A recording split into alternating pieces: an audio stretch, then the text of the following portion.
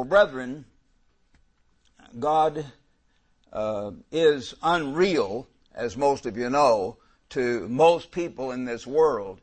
And to a certain degree, God is unreal to some extent, even to some of us in the living church of God. And I know that by the fruits.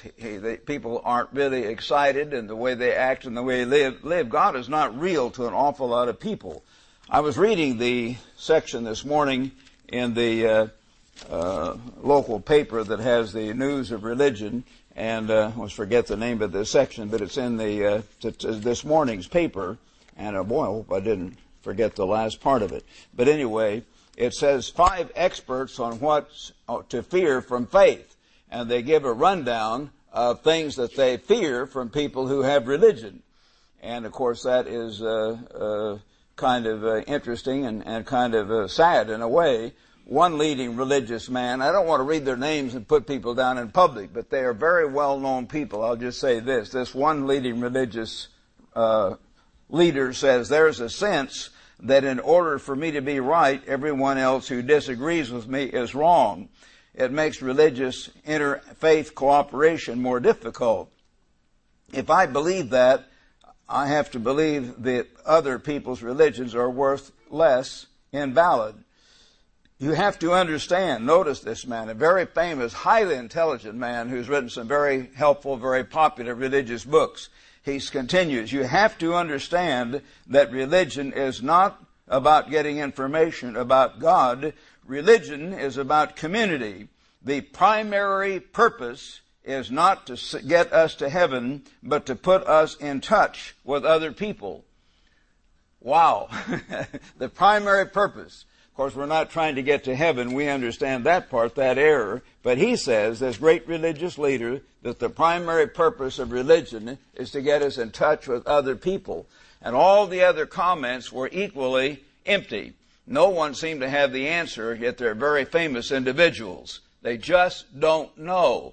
God is unreal to them. Obviously, we're not trying to get to heaven per se, but we are trying to get into the kingdom of God to fulfill the purpose for which God gives us life and breath. And Jesus said the first and great commandment is to love God with all your heart, with all your soul, with all your strength, and with all your mind. That is the primary purpose of religion. So you can know God, worship God, serve your Creator, obey your Creator, walk with God, and walk with Christ now and forever. The second commandment is like to it. You're to love your neighbors yourself. But the primary purpose of religion is not just to help you to know people or to get along with people in that sense. And that's what this man was saying. So it shows a woeful lack of understanding of God. God is invisible to most people, even these great religious leaders. They don't know God. They know about God. But as the Apostle John, Jesus' special friend, was inspired, as you know back in 1 John 2:4, he that saith, I know him, and who keepeth not his commandments is a liar. That's what John wrote. If you say, I know God, but don't keep his commandments, you are a liar. That's what John wrote. God inspired that in the Bible as a liar. So these people don't know God. They don't keep God's commandments. They don't at all. Not one of them that I wrote believes in that. They're all Sunday keepers, or one of them, a rabbi, was a Sabbath keeper, but doesn't even believe that Jesus was the Christ. They do not know God. And so they don't really understand.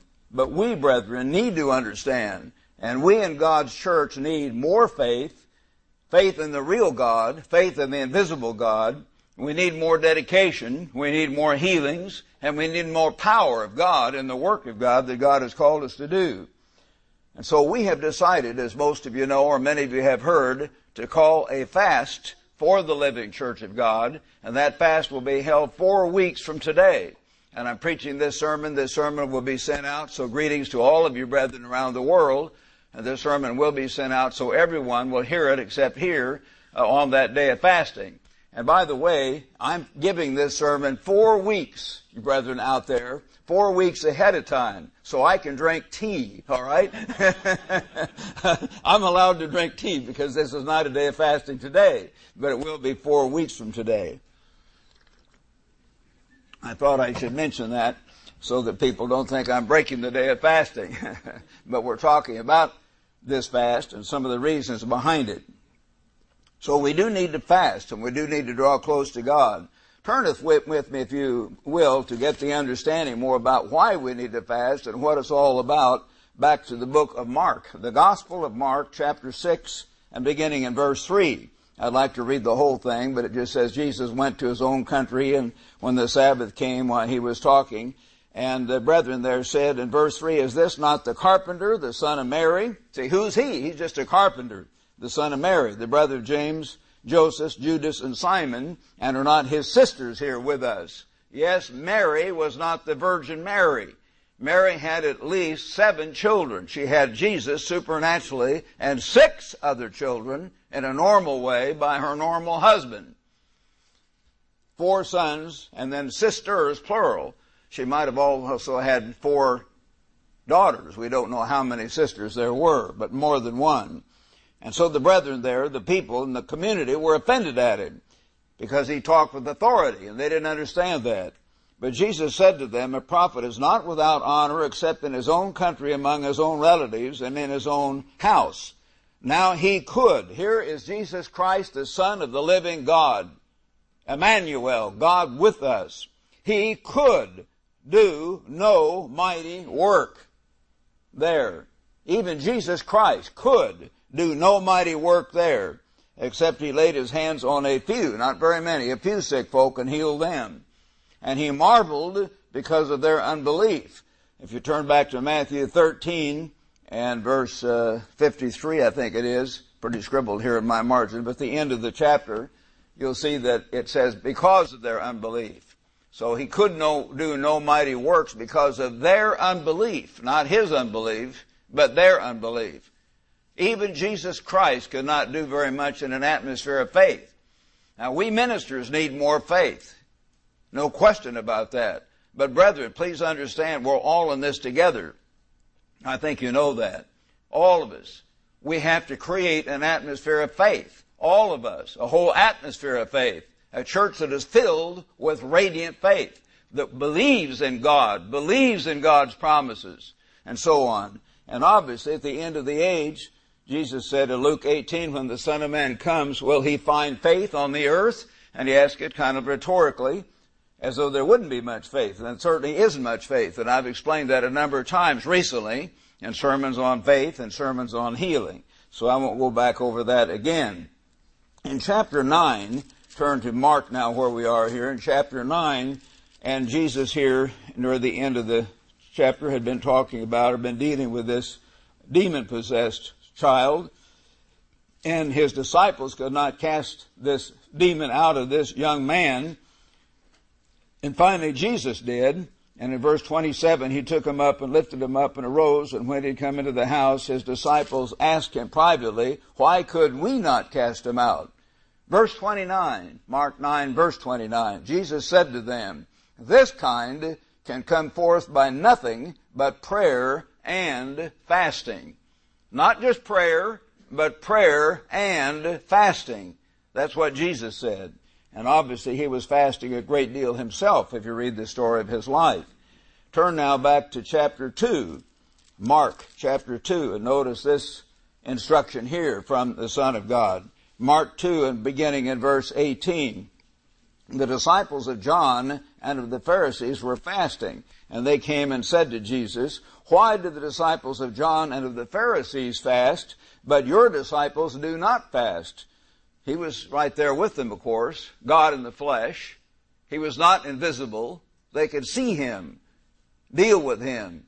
God was talking to them directly in the person of Jesus Christ.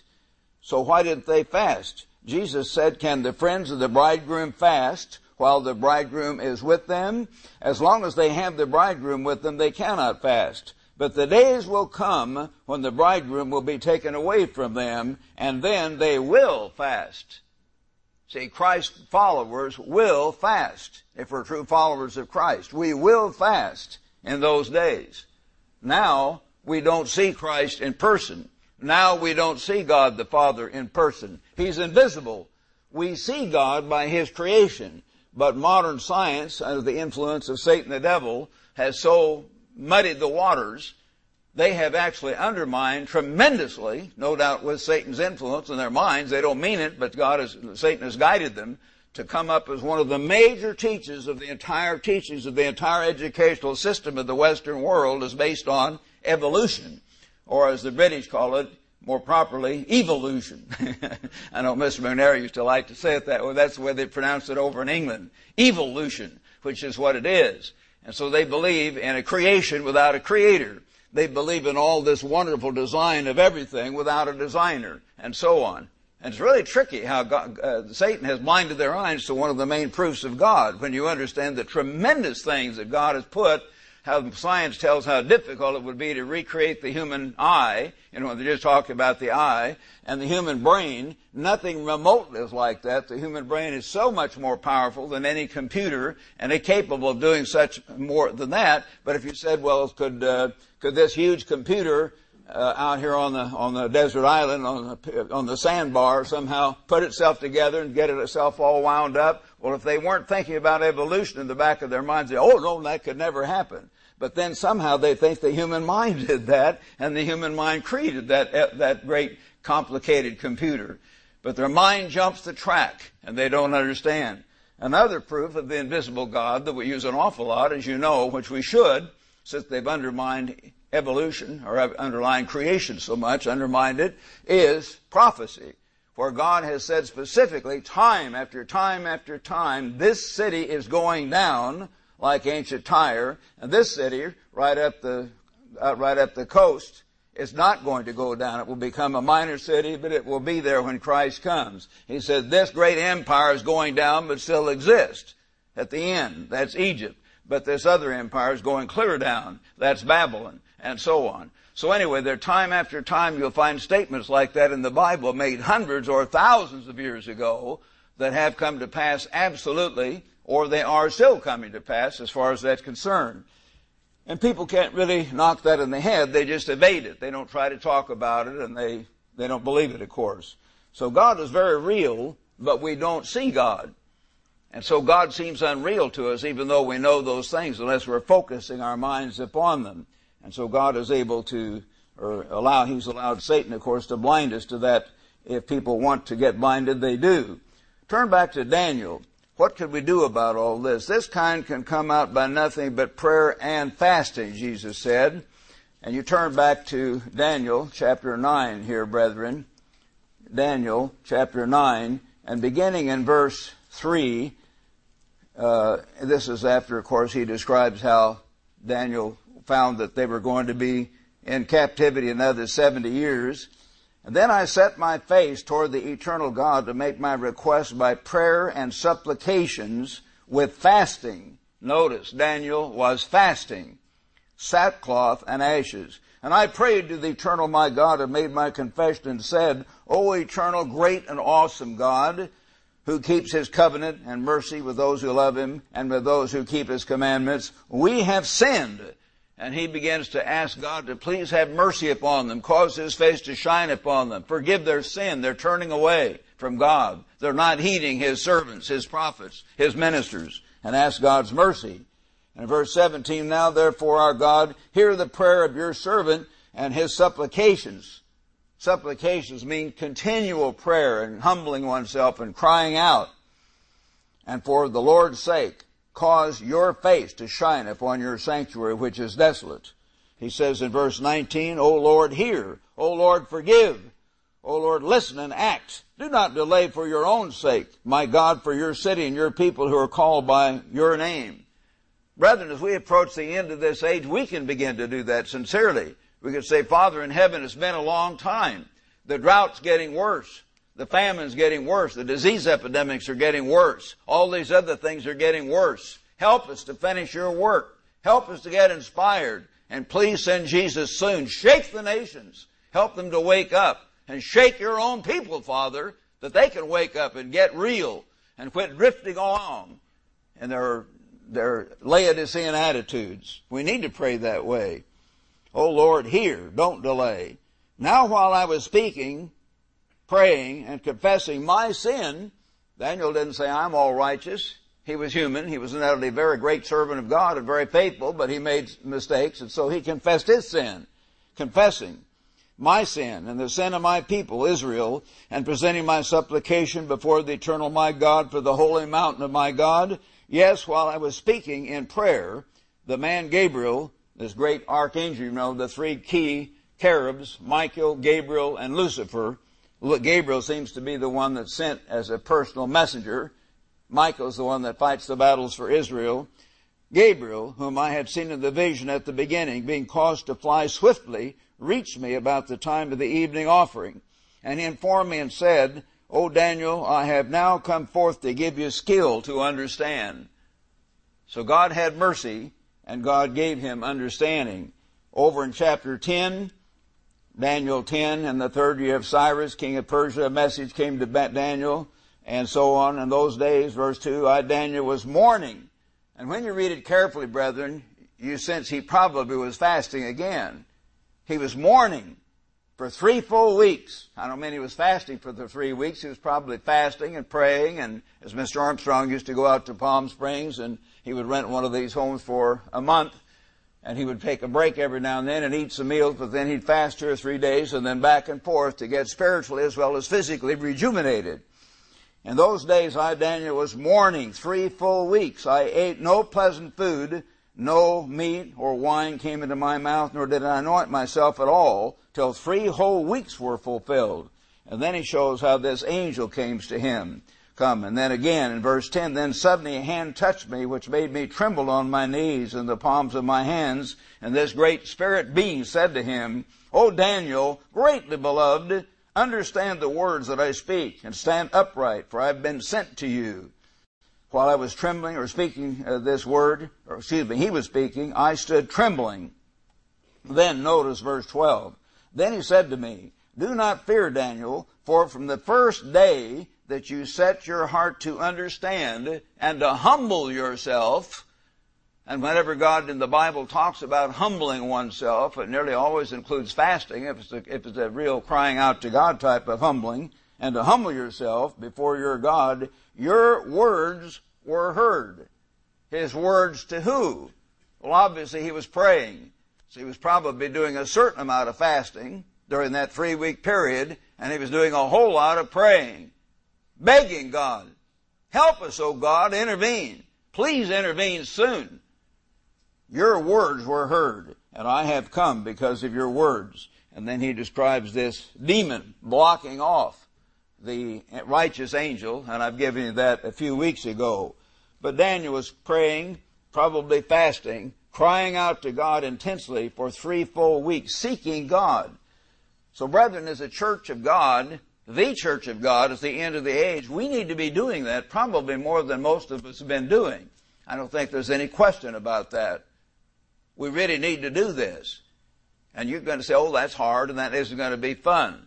Well, frankly, every time, I just want to say this, and I've been far, far from perfect, but in 57 or going on 58 years in the Church of God, every time I have sacrificed for God, whether it was giving up dating and movies and having fun all summer long, not one date, not one movie, not one nice thing in that way during the entire summer of 1951 or during the entire summer of 1952, when all my friends back in Missouri were having fun. I know what they were doing, and sometimes I go back and see them later, and they had dates, and they were out at the country club swimming and playing tennis and all this kind of thing, and I was out there doing what? Driving and driving and driving and driving all over Texas, Oklahoma, Louisiana, Alabama, Mississippi, up through Missouri and Illinois, and heading back out toward the coast. Not one movie, very few hot meals, and no dates, no nothing.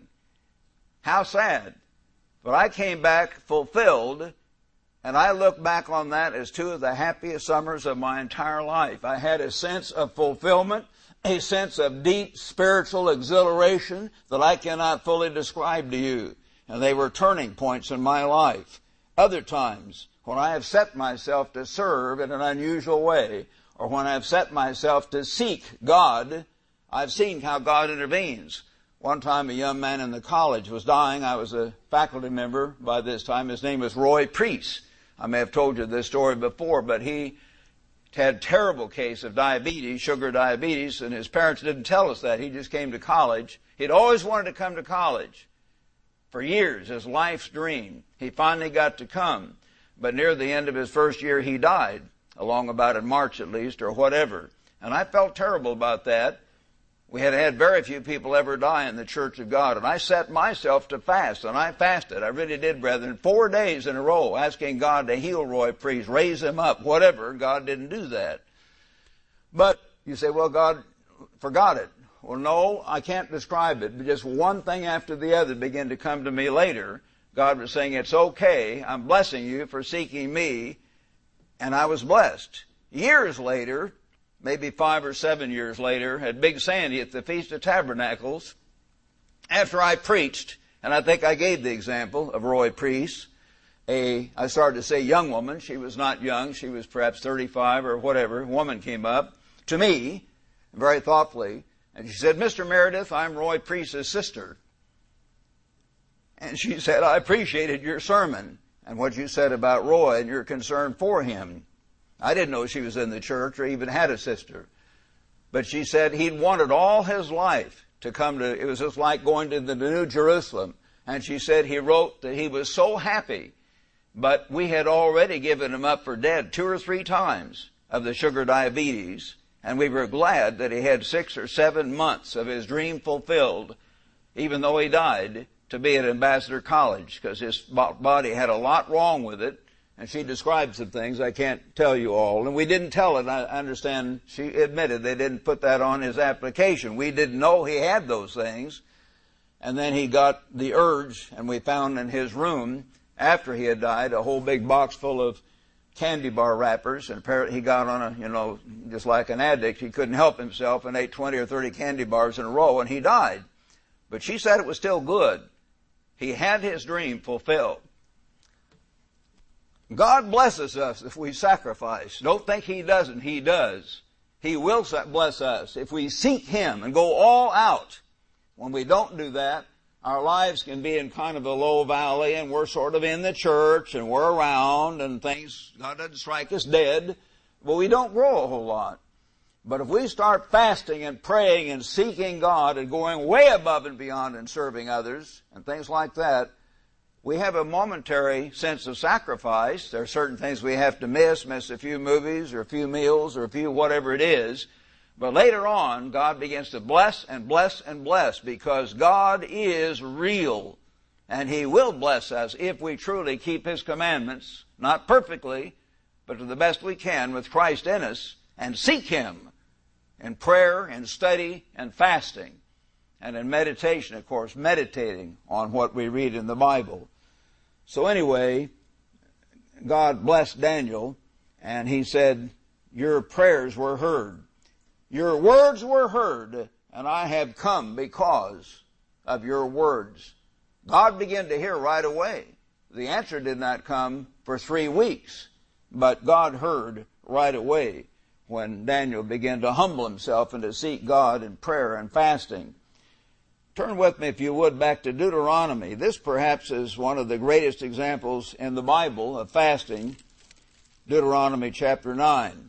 And it's a type of the greatest example of all, of course, which is Jesus Christ's example in Matthew chapter 4, where Jesus fasted for 40 days and 40 nights just before He began His ministry. Ate nothing. I don't think most of us could do that. I'm not suggesting anyone does that, and I'm asking any of you who do start to fast very much, you'd better see a doctor and be sure you're okay. Be sure your body's not going to give out or something. Now, don't let some relative tell you. The first time I fasted, I was back home in Missouri and wasn't even in the church, and I'd read Bernard McFadden's. He was a way old-time, maybe Mr. Guston will remember him, a physical culturist, Bernard McFadden, that he wrote on physical culture and exercise and certain kinds of bathing and fasting and stuff way back in the late 1800s, early 1900s. And I was reading stuff like that. I always wanted to be big and strong. It didn't happen. And anyway, I was more healthy. I'm still 77. It's still working. It's just not big, but I'm still here, okay? So it's working partly. Anyway, I read about fasting. So I was fasting one day at home, and my mother, of course, didn't understand. She wasn't in the church. She said, "Oh, Roderick, you'll die. You can't do that." As she said, it's summertime, and you'll just die. People that don't eat, you better at least drink some water. I said, no, Mother, you don't die. People have fasted many days. Well, you at least got to have water. Well, of course, I didn't do it. I was stubborn, and she thought I was going to die. She was scared to death. But I did fast, and I didn't die. And many other times I fasted for 3 or 4 days, and once for a whole week, and I didn't die. But at any rate, Jesus did fast for 40 days and 40 nights. I'm sure he was much healthier back then, and I'm sure Moses was as well, because they didn't eat the degenerate foods that we eat today. Here's Moses, a type of Christ. He was the lawgiver for ancient Israel, and Jesus Christ was the lawgiver for the New Testament church. And of course, Christ used Moses. Deuteronomy 9, he says in verse 8, trying to break into the thought here, also in Horeb you provoked the Eternal to wrath, so that the Eternal was angry enough with you to have destroyed you, he's telling Israel. And notice what Moses did, though. When you get in trouble, what do? You pray and you fast. And so when I went up to the mountain to receive the tablets of stone, the tablets of the covenant, which the Eternal made with you, then I stayed on the mountain 40 days and 40 nights. I neither ate bread nor drank water. So it describes it, it spells it out. A spiritual fast is normally you eat nothing, you drink nothing. He did that for 40 days. Then he was given the 10 Commandments, and at the end of the 40 days, he was given the tablets of stone, and then he came down, and then he found these people drinking and dancing, and this orgy, as you know, and he broke the commandments. He was very upset, and he looked, and there you had sinned, he says, verse 16, against the Eternal your God, and had made for yourselves a molded calf. You had turned aside quickly from the way which the Eternal had commanded you. Then I took the 2 tablets and threw them out of my hands and broke them before your eyes. Now God didn't punish Moses for that. I'm sure God must have indicated to him in some way he should do that. I don't think Moses was presumptuous. And then Moses says, verse 18, I fell down before the Eternal as at the first. 40 days and 40 nights I neither ate bread nor drank water. Why? Because of all your sin which you committed in doing wickedly in the sight of the Eternal to provoke him to anger. You see, when you're afraid before God, when you need God's mercy, when you need God's intervention, what do? You pray and fast and pray. For I was afraid of the anger and hot displeasure with which the Eternal was angry with you to destroy you. Moses didn't do it just for himself. He was like their human father. He watched over them. He was their guardian under God. He had this deep personal concern like a man would try to give his life for his son. And he was fasting for them.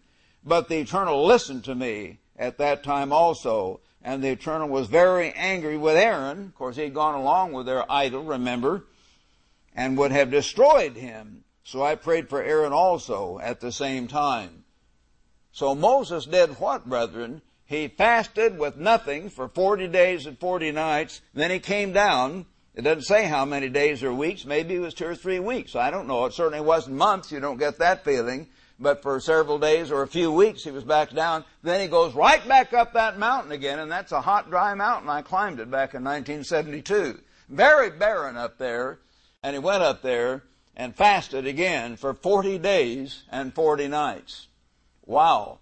He was crying out to the God of heaven, and he got his intervention. He obtained his intervention by fasting and prayer, praying fervently, begging God, crying out to God and saying, Father, have mercy. And he was eating nothing to show God his absolute commitment, his absolute dedication to the cause in that sense. Back in the book of Esther, just before the book of Job, we see another example. And most of you know the story of Esther, how this wicked Mordecai was going to destroy, not wicked Mordecai, but wicked Haman. Mordecai was Esther's uncle. And this Haman, who was an Amalekite, and God told them to destroy Amalek way back then. And they didn't do that back at the time of Moses. And they didn't do that again at the time of Saul. And you need to understand that. Why would God tell people to wipe out a whole type of ethnic group? Maybe it will save thousands and thousands of lives. Men being butchered and tortured. And men and women being raped and humiliated. And all this kind of thing that's gone on for generation after generation. from those people. God has a reason for what He says. The world doesn't understand that. But anyway, they were in trouble, and this Haman got the king to give his signature to destroy all the Jews. So in chapter 4, Esther 4 verse 13, Mordecai told them to answer Esther. She had become his niece. She had become the wife of the king, a Jewish woman. Do not think that your heart will, in your heart, that you will escape in the king's palace any more than all the other Jews, her uncle Mordecai told her. For if you remain completely silent at this time, relief and deliverance will arise for the Jews from another place. See, Mordecai sensed that. God was not going to destroy the Jews or allow them to be destroyed. God will take care of it. But you and your father's house will perish. Yet who knows whether you have come to the kingdom for such a time as this? And sometimes God brings us through a particular situation, a trial and a test, for such a time as this. It may be really bad. It may seem awful at times. And yet later you realize God allowed me to go through this trial or this test to teach me lessons I needed to do this or that later on. And that's what He was doing here. Then Esther told them to return this answer to Mordecai. Go gather all the Jews who are present in Shushan and fast. Oh, here we are, a fast. Now, brethren, Mr. Armstrong sometimes said, and I need to explain this because some of you will say, well, Mr. Armstrong said, he said, you never fast as a weapon to make God do your will. That's true. And I certainly agree with that wholeheartedly. And I've been in not 2 or 3, but probably at least a dozen or more meetings with Mr. Armstrong discussing fasting and discussing this type of thing. Mr. Armstrong was certainly not against this example. He just meant you can't just get your own idea and make God to do something just by fasting. But by seeing that this probably was within God's will, He may not have said it's going to happen, but within God's will, and using fasting as a tool to humble yourself, to show God your absolute dedication, and to help yourself be even more humble and cry out to God, yes, that type of fasting for something is all right. It is all right. And we should do that. And that's what this Bible example shows us right here. So she said, go gather the Jews and fast for me, neither eat nor drink. That's what fasting is all about. Neither eat nor drink for 3 days, night and day. My maids and I will fast likewise, and so I will go to the king, which is against the law. See, it was against the law, the strange, arrogant laws of some of those Middle Eastern kingdoms, even for a man's wife or for the king's wife to just come in without getting his permission. It's a kind of an arrogance there, but that was the law, and he could have stuck to it. Some of those kings are so arrogant, if their wives were getting older and she came in and he'd say, okay, off with her head, and he'd go and get himself another model. If you follow me, they could do that. And probably some of them did. But she was taking her life in her hands. I will go to the king, which is against the law, and if I perish, I perish. My life is in my hands, but I'm going to fast for God's people. Then Mordecai went his way and did according to all that Esther commanded him. She was his niece, but she was also the queen. So he followed her instruction and got all the Jews to fast. And as Paul Harvey used to say, you know the rest of the story. How God intervened and delivered the Jewish people in a tremendous way, a very unusual way, and saved them. No doubt partly because of the fasting and fervent prayers of Queen Esther and Mordecai and all the rest of the Jews who fasted and prayed and cried out to God at that time. Mahatma Gandhi is often used as an example of a great spiritual man. He was not a great spiritual man. He was a very interesting political leader, and he fasted continually. As some of you know, if you've seen pictures of him, he looked like a rail.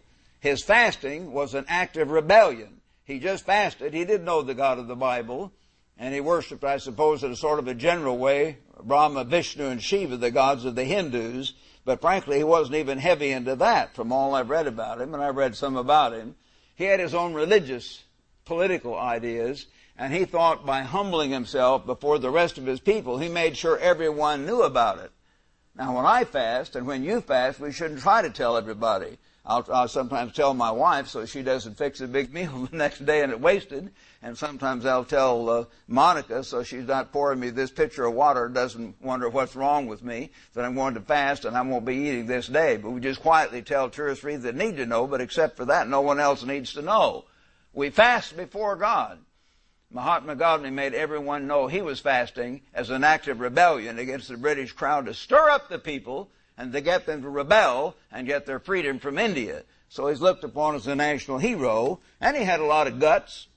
You know, I got him that. He had a lot of guts, he had a lot of perseverance, but he was fasting for purely political reasons. He was not fasting as a Christian at all, and didn't profess to do so. So let's understand there's a difference in how you fast and the attitude you fast. So we, in the right way, in the Christian way, seeking God, humbling ourselves before God, saying, Father in heaven, I'm fasting before you to show you that I realize I'm nothing. I'm just a piece of dust. I'm getting weaker and weaker, but I deeply desire this. I cry out for this. Please help me. Please help your church. Please help your work have an impact on this sick world. Please begin to intervene powerfully and send Jesus back as King of Kings and Lord of Lords. And please help us prepare the way so that men may know that you're a real God and that you have true servants on this earth, and they will begin to listen. We could pray and fast that way, and we should again and again. So we must seek God's will as we fast. Not our own will, but God's will. The general will we know He wants, but specific things that we may choose to fast about. Turn back to Acts, the ninth chapter, brethren. Acts chapter 9 here, if you would, and beginning in verse 1. Here's the story of the Apostle Paul's conversion. Then Saul, as he was called then, he'd held the cloaks of those who were stoning Stephen to death in the previous chapters. Saul, still breathing out threats and murder against the disciples of the Lord, went to the high priest, asked letters to Damascus if he found any who were of the way. Christianity is not just empty belief in Jesus, it's a way of life, the way. Whether men or women, he might bring them bound to Jerusalem. And as he journeyed, he came near Damascus, and suddenly a light shone round him from heaven.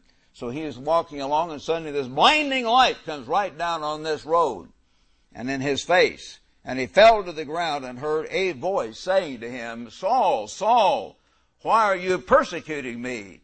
And he said, Who are you, Lord? And the Lord said, and of course this was the Lord Jesus Christ now, resurrected at God's right hand, no man has ever heard the voice of God, that is the voice of God the Father. But Christ was the Lord of the Old Testament. Christ is the one who talked with Adam and Eve in the Garden of Eden, isn't it? Talked with Abraham and so on. Christ was here speaking. The Lord said, I am Jesus whom you're persecuting. It is hard for you to kick against the goads. Goads were some sort of sharp things they direct the oxen with. And he's saying, God wants you to do something and pushing you and you're not doing it. And so Paul, trembling and astonished, said, Lord, what do you want me to do? What's the thought here? What do you want? How can I fulfill God's will? You see the thought? That's what Paul was asking. How can I fulfill God's will? What do you want me to do? And the Eternal said, or the Lord said, Arise and go to the city, and you'll be told what you must do. And the men who journeyed with him stood speechless, hearing a voice, but seeing no one. They heard this strange voice coming out of the sky. Then Saul arose from the ground, so he obviously fell flat on his face on the ground, and he saw no one. But when they led him by the hand and brought him into Jerusalem, or to Damascus, so he was temporarily blinded, could see absolutely nothing from that blinding light, and God blinded him on purpose to help him realize how weak he was and how much he needed God. And here's this great man who was a great leader among the young Jews, yelling at them, Get these Christians, get these God rejectors, beat them, take them away, throw them in jail. And he no doubt caused hundreds of them to be beaten and taken into jail, thrown into the back of wagons and herded off, and the women were crying, the little children screaming, and the men were sorrowing as they went in there. Some of them were killed. We know that, but the whole story of the book of Acts. This man is struck down. The greatest persecutor of the Christians was turned around 100% and went the opposite way, just as hard as he'd been going before, the wrong way. What a remarkable change. What a remarkable change. But no doubt he cried out, "What do you want me to do?" And so when his eyes were open, he saw no one. He was blind. But they brought him by the hand to Damascus. And he was 3 days without sight, and neither ate nor drank. What did he do? What do you want me to do? What did he do when he asked God, "What do you want me to do?" He started fasting. That's what he did. For 3 solid days, he ate nothing. He ate nothing. He drank nothing for 3 solid days. The Apostle Paul, who turned into be one of the greatest men in the entire New Testament apart from Jesus Christ. Wonderful example. What do you want me to do?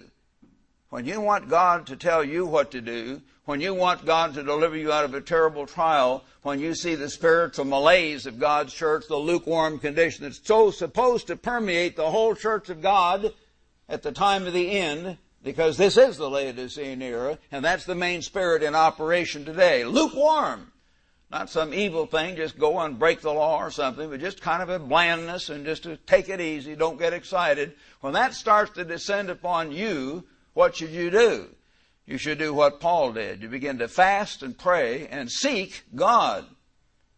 You should do what Esther did. You should do what Moses did. Fast and pray and seek God. And do what Daniel did. And then God will hear your prayers. So we need to do that and to understand that. So we must seek God's will and fast to have that fulfilled. Now, we don't automatically always know God's will, though, brethren. I think you all know that. Lots of people assume they know God's will. These 5 supposed spiritual leaders that it talks about in the newspaper this morning, they're supposed to be great spiritual leaders. They don't know God any more than Mickey Mouse at all. Not trying to put them down, but they just don't. You read it, you'll see that. They know nothing. I'm sorry, but they don't. They don't get it.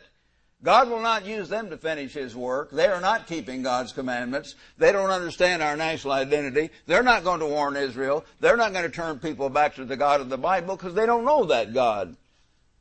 God is way off. But God is beginning to be way off to many of you.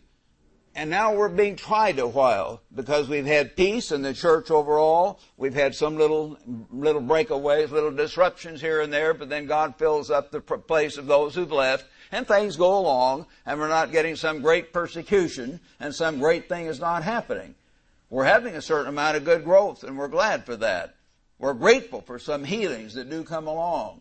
We're grateful for the fact that our donor list is up 79%. That's the biggest number ever, I think, as far as an increase. We're grateful. But we're not shaking the world yet. I know that. This church and all the other churches of God together on this earth are not not one drop in a bucket compared to the world, to the 6.5 billion human beings on this earth. They don't know that we exist. Most of you realize that. Read a little bit, travel a bit, if you doubt it. They don't know that we exist, all of us together. How are we going to get the work done? By prayer, fervent study, constant meditation, and fasting. Father, we need your help. You are God, and if you want this work to go out with power, we beseech you. We can cry out to God that way. Give us the understanding. Show us how to do it better. Give us the power that we need. Grant us the accompanying signs that you gave the apostles so we can heal the sick, discern spirits, cast out demons. Even if we're surrounded by a faithless generation, let us do it more than we are now. Let us do it for your name's sake so that people will know that you're a God. And they can't quit arguing and reasoning around forever. Sometime they've got to wake up. Sometime they've got to understand. Cry out to God. And if we do that as a church, I guarantee you we're going to get an answer, brethren. We're going to get an answer. And God will begin to give us power beyond what we've ever had before. But we can't imagine that we know His will always. So how do we learn His will? Well, most of you know, but let's just review this very deep and profound section I often read. John chapter 6. John chapter 6, verse 53, Jesus said, "Most assuredly I say to you, unless you eat the flesh of the Son of Man and drink His blood, you have no life in you. Whoever eats my flesh and drinks my blood That sounds pretty cannibalistic, doesn't it? God says you're going to have to learn to devour the Bible. You're going to have to internalize it. You're going to have to mesticize it. You're going to have to digest it. You're going to have to make it part of you in a profound way. Whoever eats my flesh and drinks my blood has eternal life. Do you have an immortal soul? No. But you, through that living within you, have eternal life. And you will die unless we live up to Christ's coming. He says, and I will raise you up. Oh, you will die. God has promised all of us to live to Christ's coming. I will raise you up at the last day. That is a promise. For my flesh is food indeed, and my blood is drink indeed. He who eats my flesh and drinks my blood, notice, abides in me. Do you abide in Christ? Do you, in a sense, have your hand in Christ's hand all day long? I don't. I try to, but I don't to the degree I would like to. And there are certain times in my life when I've had it a lot more than others, and I look back on those times as the high points in my life, when because of circumstances, I've been forced to try to rely on God all through the day. Again, never perfectly. There was a 21-year-old man, and Jimmy Porter and Ashby Grantham and Ducky McPherson and Hal Richardson and all the guys back in Joplin having fun. And what was I doing? Driving around the United States with Raymond McNair in a second-hand car. The air conditioning didn't always work. We didn't get very many hot meals. We didn't have time or we didn't have money. So we fed each other prunes and raisins and got by. And once in a while we'd have time for lunch, or some lady would catch us and try to give us lunch after we baptized her in the morning. If we had time, we'd eat. But sometimes that was bad news, because then we would fight so hard to stay asleep, to stay awake, because we'd lost so much sleep that it almost killed us a few times, because we weren't used to eating and it was so hot, and we were actually better off. We lost a lot of weight, but we were better off eating very little during the day. And then at night we'd pull in and we'd stay at Cozy Court. There were no big Holiday Inn Grand Center or whatever they called them, and they didn't have any Hyatts. We would pull into Muskogee, Oklahoma, or Russellville, Arkansas, or Tyler, Texas even, and there would be the Cozy Court or some little tiny place, and then one of us would have time to pray in the bathroom and the other in the regular room, take turns, and we had to chase away the cockroaches because the little old motels weren't very fancy back then. Was I sorry? As I said, no. I look back at a time because every time we'd have to pray in the morning, we'd approach this house and we would pray, sometimes even together in the car, guide us, lead us, then we'd talk to the people, then we'd take them to a place to baptize them, and then right afterward we would lay hands on them. Sometimes they'd go back to their little house, and they would have a bare floor, sometimes dirt, most of the time linoleum floor, and we'd kneel down, sometimes fans, but not too good, no air conditioning. And as we prayed and laid hands on them for the Holy Spirit, we'd get up and there's a whole pool of sweat on the linoleum floor where we'd been praying for them. And we were all covered with sweat. That's all right. We'd get up and rush off to the next place and have our next appointment at 2 o'clock, and the next appointment at the U.S. Post Office at El Dorado, Arkansas, or wherever it was, at 4:30 or 5 that afternoon. And then we'd get through meeting them, talking to them, praying for them, baptizing them, and then we drive 50 or 100 miles down the road to get close to our next appointment at 8:30 at the U.S. Post Office in Memphis or wherever it was. And we would then have the one hot meal of the day, if we had money. Sometimes we didn't. And we would find Ma's Cafe or something. It wasn't very nice. And we did sin in this way. I'm kidding. But we would often have a beer. We didn't have several beers, but boy, the beer tasted good back then. I'll tell you, it was hot. And we'd have a beer with our meal, and it would kind of relax us, and then we could sleep. But we were so tired, our head would hit the pillow, and the impact of our head hitting the pillow knocked us out for the night. We slept sound. We had no trouble sleeping. We were so tired. And we'd keep a big pillow in the back of the car, so I would drive, and Raymond would sleep, and then he would drive, and I would sleep. Or the next year was Burke and different ones. A couple of years later, I took out Herman Hay on a tour as well. That was just half a summer. But anyway, I'll never forget those days, because by circumstance we were forced, if you see what I mean, to be praying, studying, thinking. We never knew whether we were going to be met by a nice woman or by her angry husband with a shotgun. And several times we were met by her angry husband with a shotgun. And I've described some of that before. We had to have God's help and God's protection, and we knew that. But you're not always like that. It's not always like that. Then I go back to Ambassador College, and we had the dances and the spoke ambassador clubs and parties, and you kind of get in a friendly routine, and you can let down. And I let down certain times. Everyone lets down if you get a chance. You got to stir yourself up. Stir up the Spirit. God tells us, remember, and that's something we've got to learn to do always. He who eats my flesh and drinks my blood abides in me, and I in him. Christ must live in you. As the living Father sent me, and I live because of the Father, so he who feeds on me will live because of me. Christ came in the flesh as Jesus of Nazareth. But this is the written word.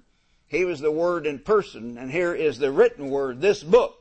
And if you feed on Christ, you drink into this book, you feed on it, you study it, you go back over it, you pray about it, you fast. You ask God for understanding. You ask God to give you strength to do it, love to do it, faith to do it. You feed on Christ. And pretty soon you learn to think like God. You learn to think like Christ, and you do it more and more. Verse 63. It is the Spirit who gives life. The flesh profits nothing. No, if I'd stayed back there with Jack Montaldo and Jack Vernoy and Ashby and Ducky and all the guys, I would have had fun.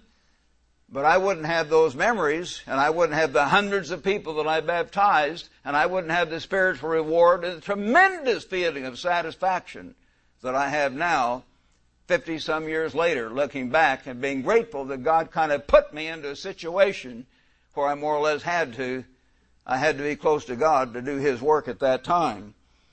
So let's be thankful for the trials we do have when we're brought down and we have to cry out to God.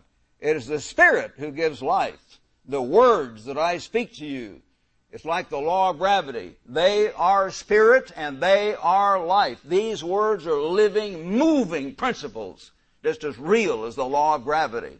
And we've got to really understand that, come to believe that, live by that. Back in Matthew 22, brethren, and the 22nd chapter, a very interesting thing I was studying just the other day, and I just wanted to give this to you, a little sidelight. I've never emphasized this before.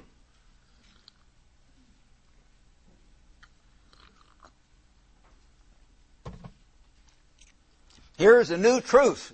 Our enemies can persecute me for bringing up new truth. Okay, here is one. Kind of interesting, this little bit of understanding. Jesus was talking here to the Sadducees who didn't believe in the resurrection.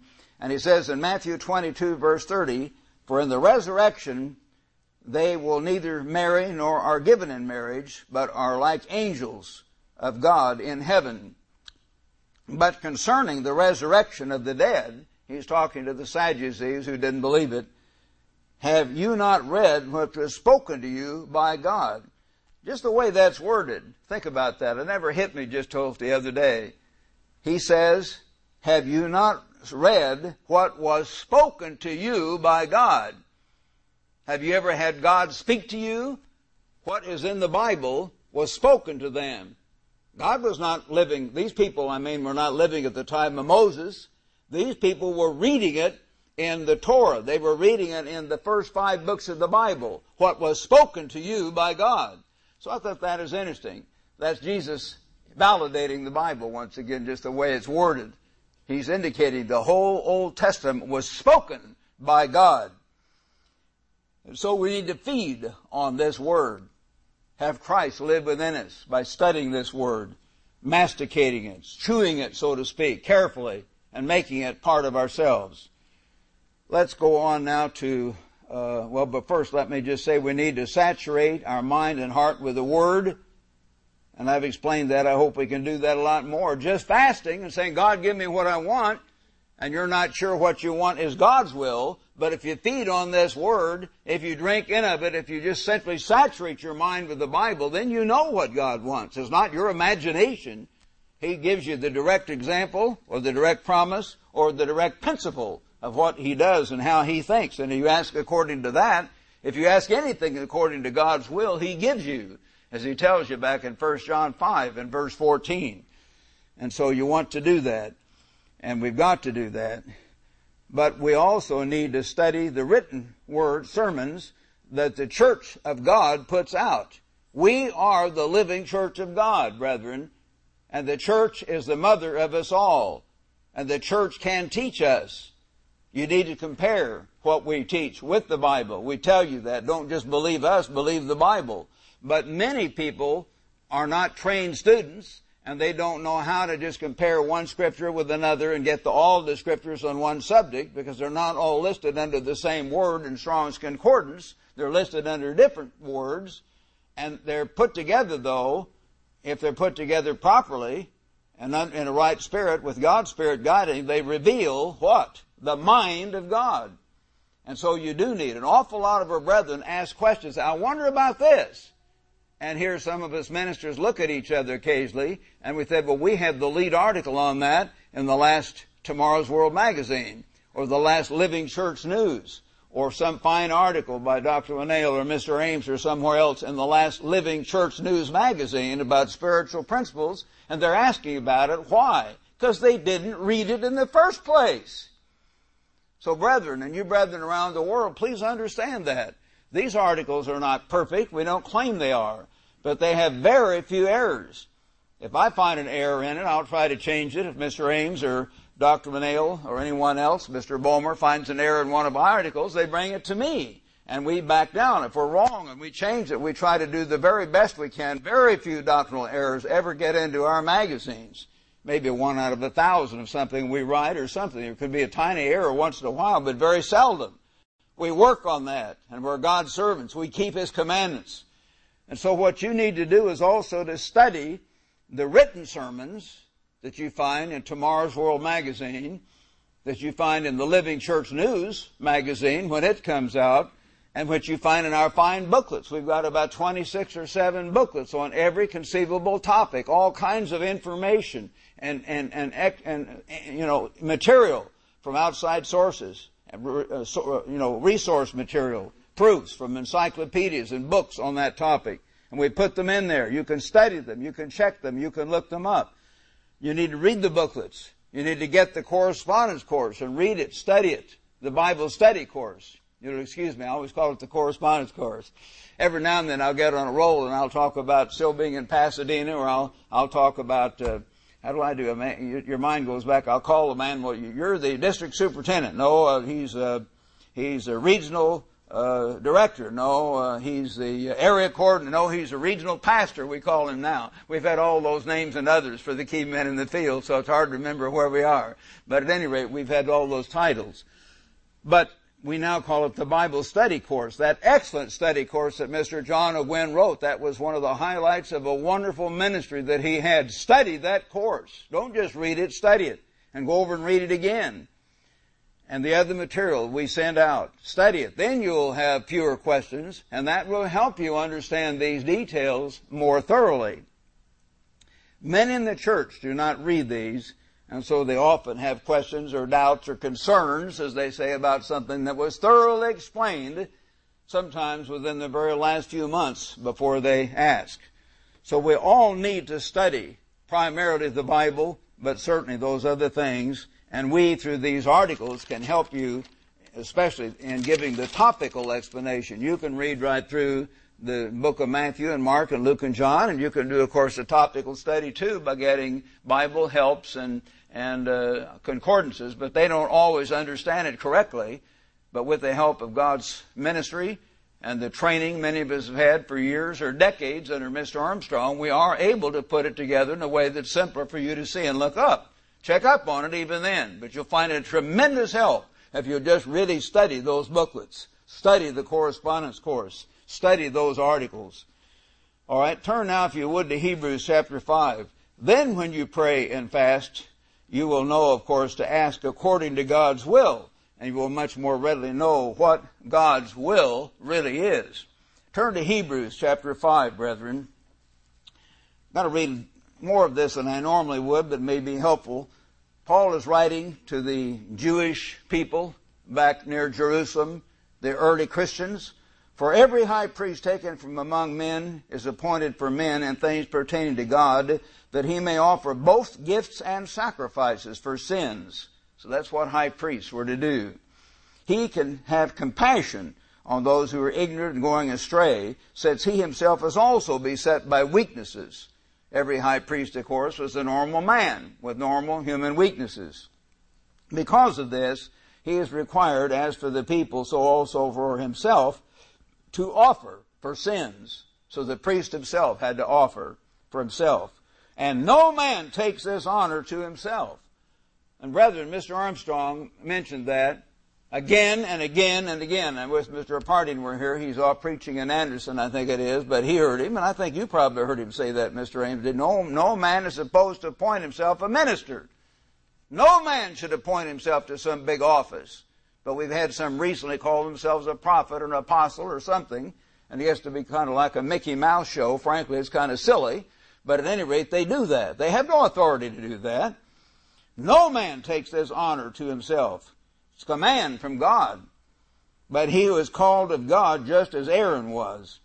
So also Christ did not glorify himself to become high priest, for it was he who said to him, "You are my son.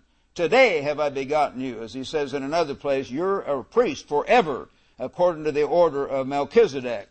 So here's Christ being spoken to by the Father. Who?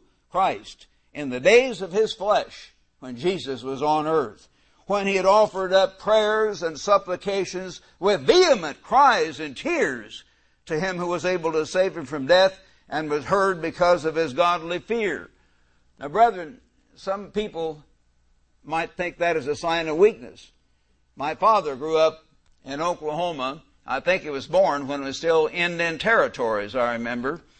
And he learned to ride bareback on Indian ponies, he called them. And he came up to Joplin when he was 11 or 12 years old. But he lived first in Oklahoma. He learned a lot of stuff from the Indians down there. And he learned how to snap the head off of snakes. And he would grab a great big long black snake or rattlesnake and take like that and just snap its head right off. And he did that in front of my mother on their honeymoon, and he scared her to death. And he tried to teach me to do that. He was starting to do that one day, and my mother said, "Oh, don't do that, Rod will kill himself." And she stopped him, and he never did teach me that. I wish it, whatever. But he gave in to his wife on that occasion. So I never learned to snap the head off of snakes. But he did a lot of macho things, and he was a wonderful father, set a good example for me as a carnal man could. But he didn't have, he did have the Indian and the early frontier type attitude. Stiff upper lip, don't cry, don't show weaknesses, and he told me not to cry. And I didn't cry very much as I grew up. I learned to be tough, and that type of thing. So sometimes I thought it was a weakness for a man to cry. Later I get to cry once in a while. In my old age I get sentimental, and I've learned about the last 30 or 40 years it's not a sin to cry. But certainly David was a great man after God's own heart, and he cried. He just bawled. If you read the story of David's life, he had tremendous emotion. Wasn't a sissy, but when he was overcome with emotion, he would cry. Here is the Son of God, and he was bawling. He was bawling. His big shoulders were just shaking. He cried out with vehement cries and tears to him who was able to save him. "Please help me, Father. I can't overcome this. I'm down in the flesh, and you're up there. Please help me." He cried out to him who was able to save him from death. I don't think he was putting on a show. I think he realized technically, theoretically, so to speak, he could have failed. There was no one else to do that. He had to succeed, or you and I would not have a Savior. So he cried out, and he certainly was setting us an example. Don't be afraid to put your heart in your prayers. Don't do it in a way to show off to others. I remember one fellow we had in college, he'd get in the prayer room and he'd start yelling, and I think it was mainly just showing off to others. The fruit showed that later. You're not trying to do it to show off to others. But don't be afraid to cry out to God. God is your Father. God knows your inner thoughts, your hurts, your anguish, the long, dark nights of trials and tests and suffering you go through, whether it's mentally, physically, emotionally. He understands. Jesus understands. Cry out to them with all your heart. He was heard because of his godly fear, the godly awe. He wasn't afraid of God like a monster, but he knew how great God was. That great spirit being sitting between the cherubim, surrounded by the four living creatures, and literally, the 24 elders, and hundreds of thousands of angels all around, the magnificent splendor, and a voice that would just shake the universe and shake mountains out of their place if he wanted to turn it up to full volume. That kind of God. Jesus had done that. He knew who God was. He had all. He'd given all that up and came down here and he cried out. Though he was a son, yet he learned obedience by the things he suffered. And having been perfected, he became the author of eternal salvation to all who obey him. Not just those who had a sentimental belief in Jesus, but who obey the real Jesus Christ of the Bible and do what he said. Yes, we've got to learn to put our hearts in our prayers, fervent prayers, to fast and pray and meditate on the Word as we study and cry out to God. Let's turn now to Ephesians, the 4th chapter, brethren. Ephesians, chapter 4. Here we find a very basic scripture, but I want to read most of this here. Verse 1, I therefore the prisoner, Paul had a ball and chain soldered between his ankles there. Had to walk around clank, clank, clank as a Roman prisoner. Beseech you to have a walk worthy of the calling with which you're called, with all lowliness and gentleness, with long suffering, bearing with one another in love. Bearing with one another in love. Forgive each other. Get over it. Put up with one another. Have mercy on one another. Endeavoring to keep the unity of the Spirit in the bond of peace. We're not to have unity outside of God's Spirit. Some are going off and attacking this work or doing other things. We can't have unity with them until they repent. But we can have unity with those who have God's Spirit. There is one body.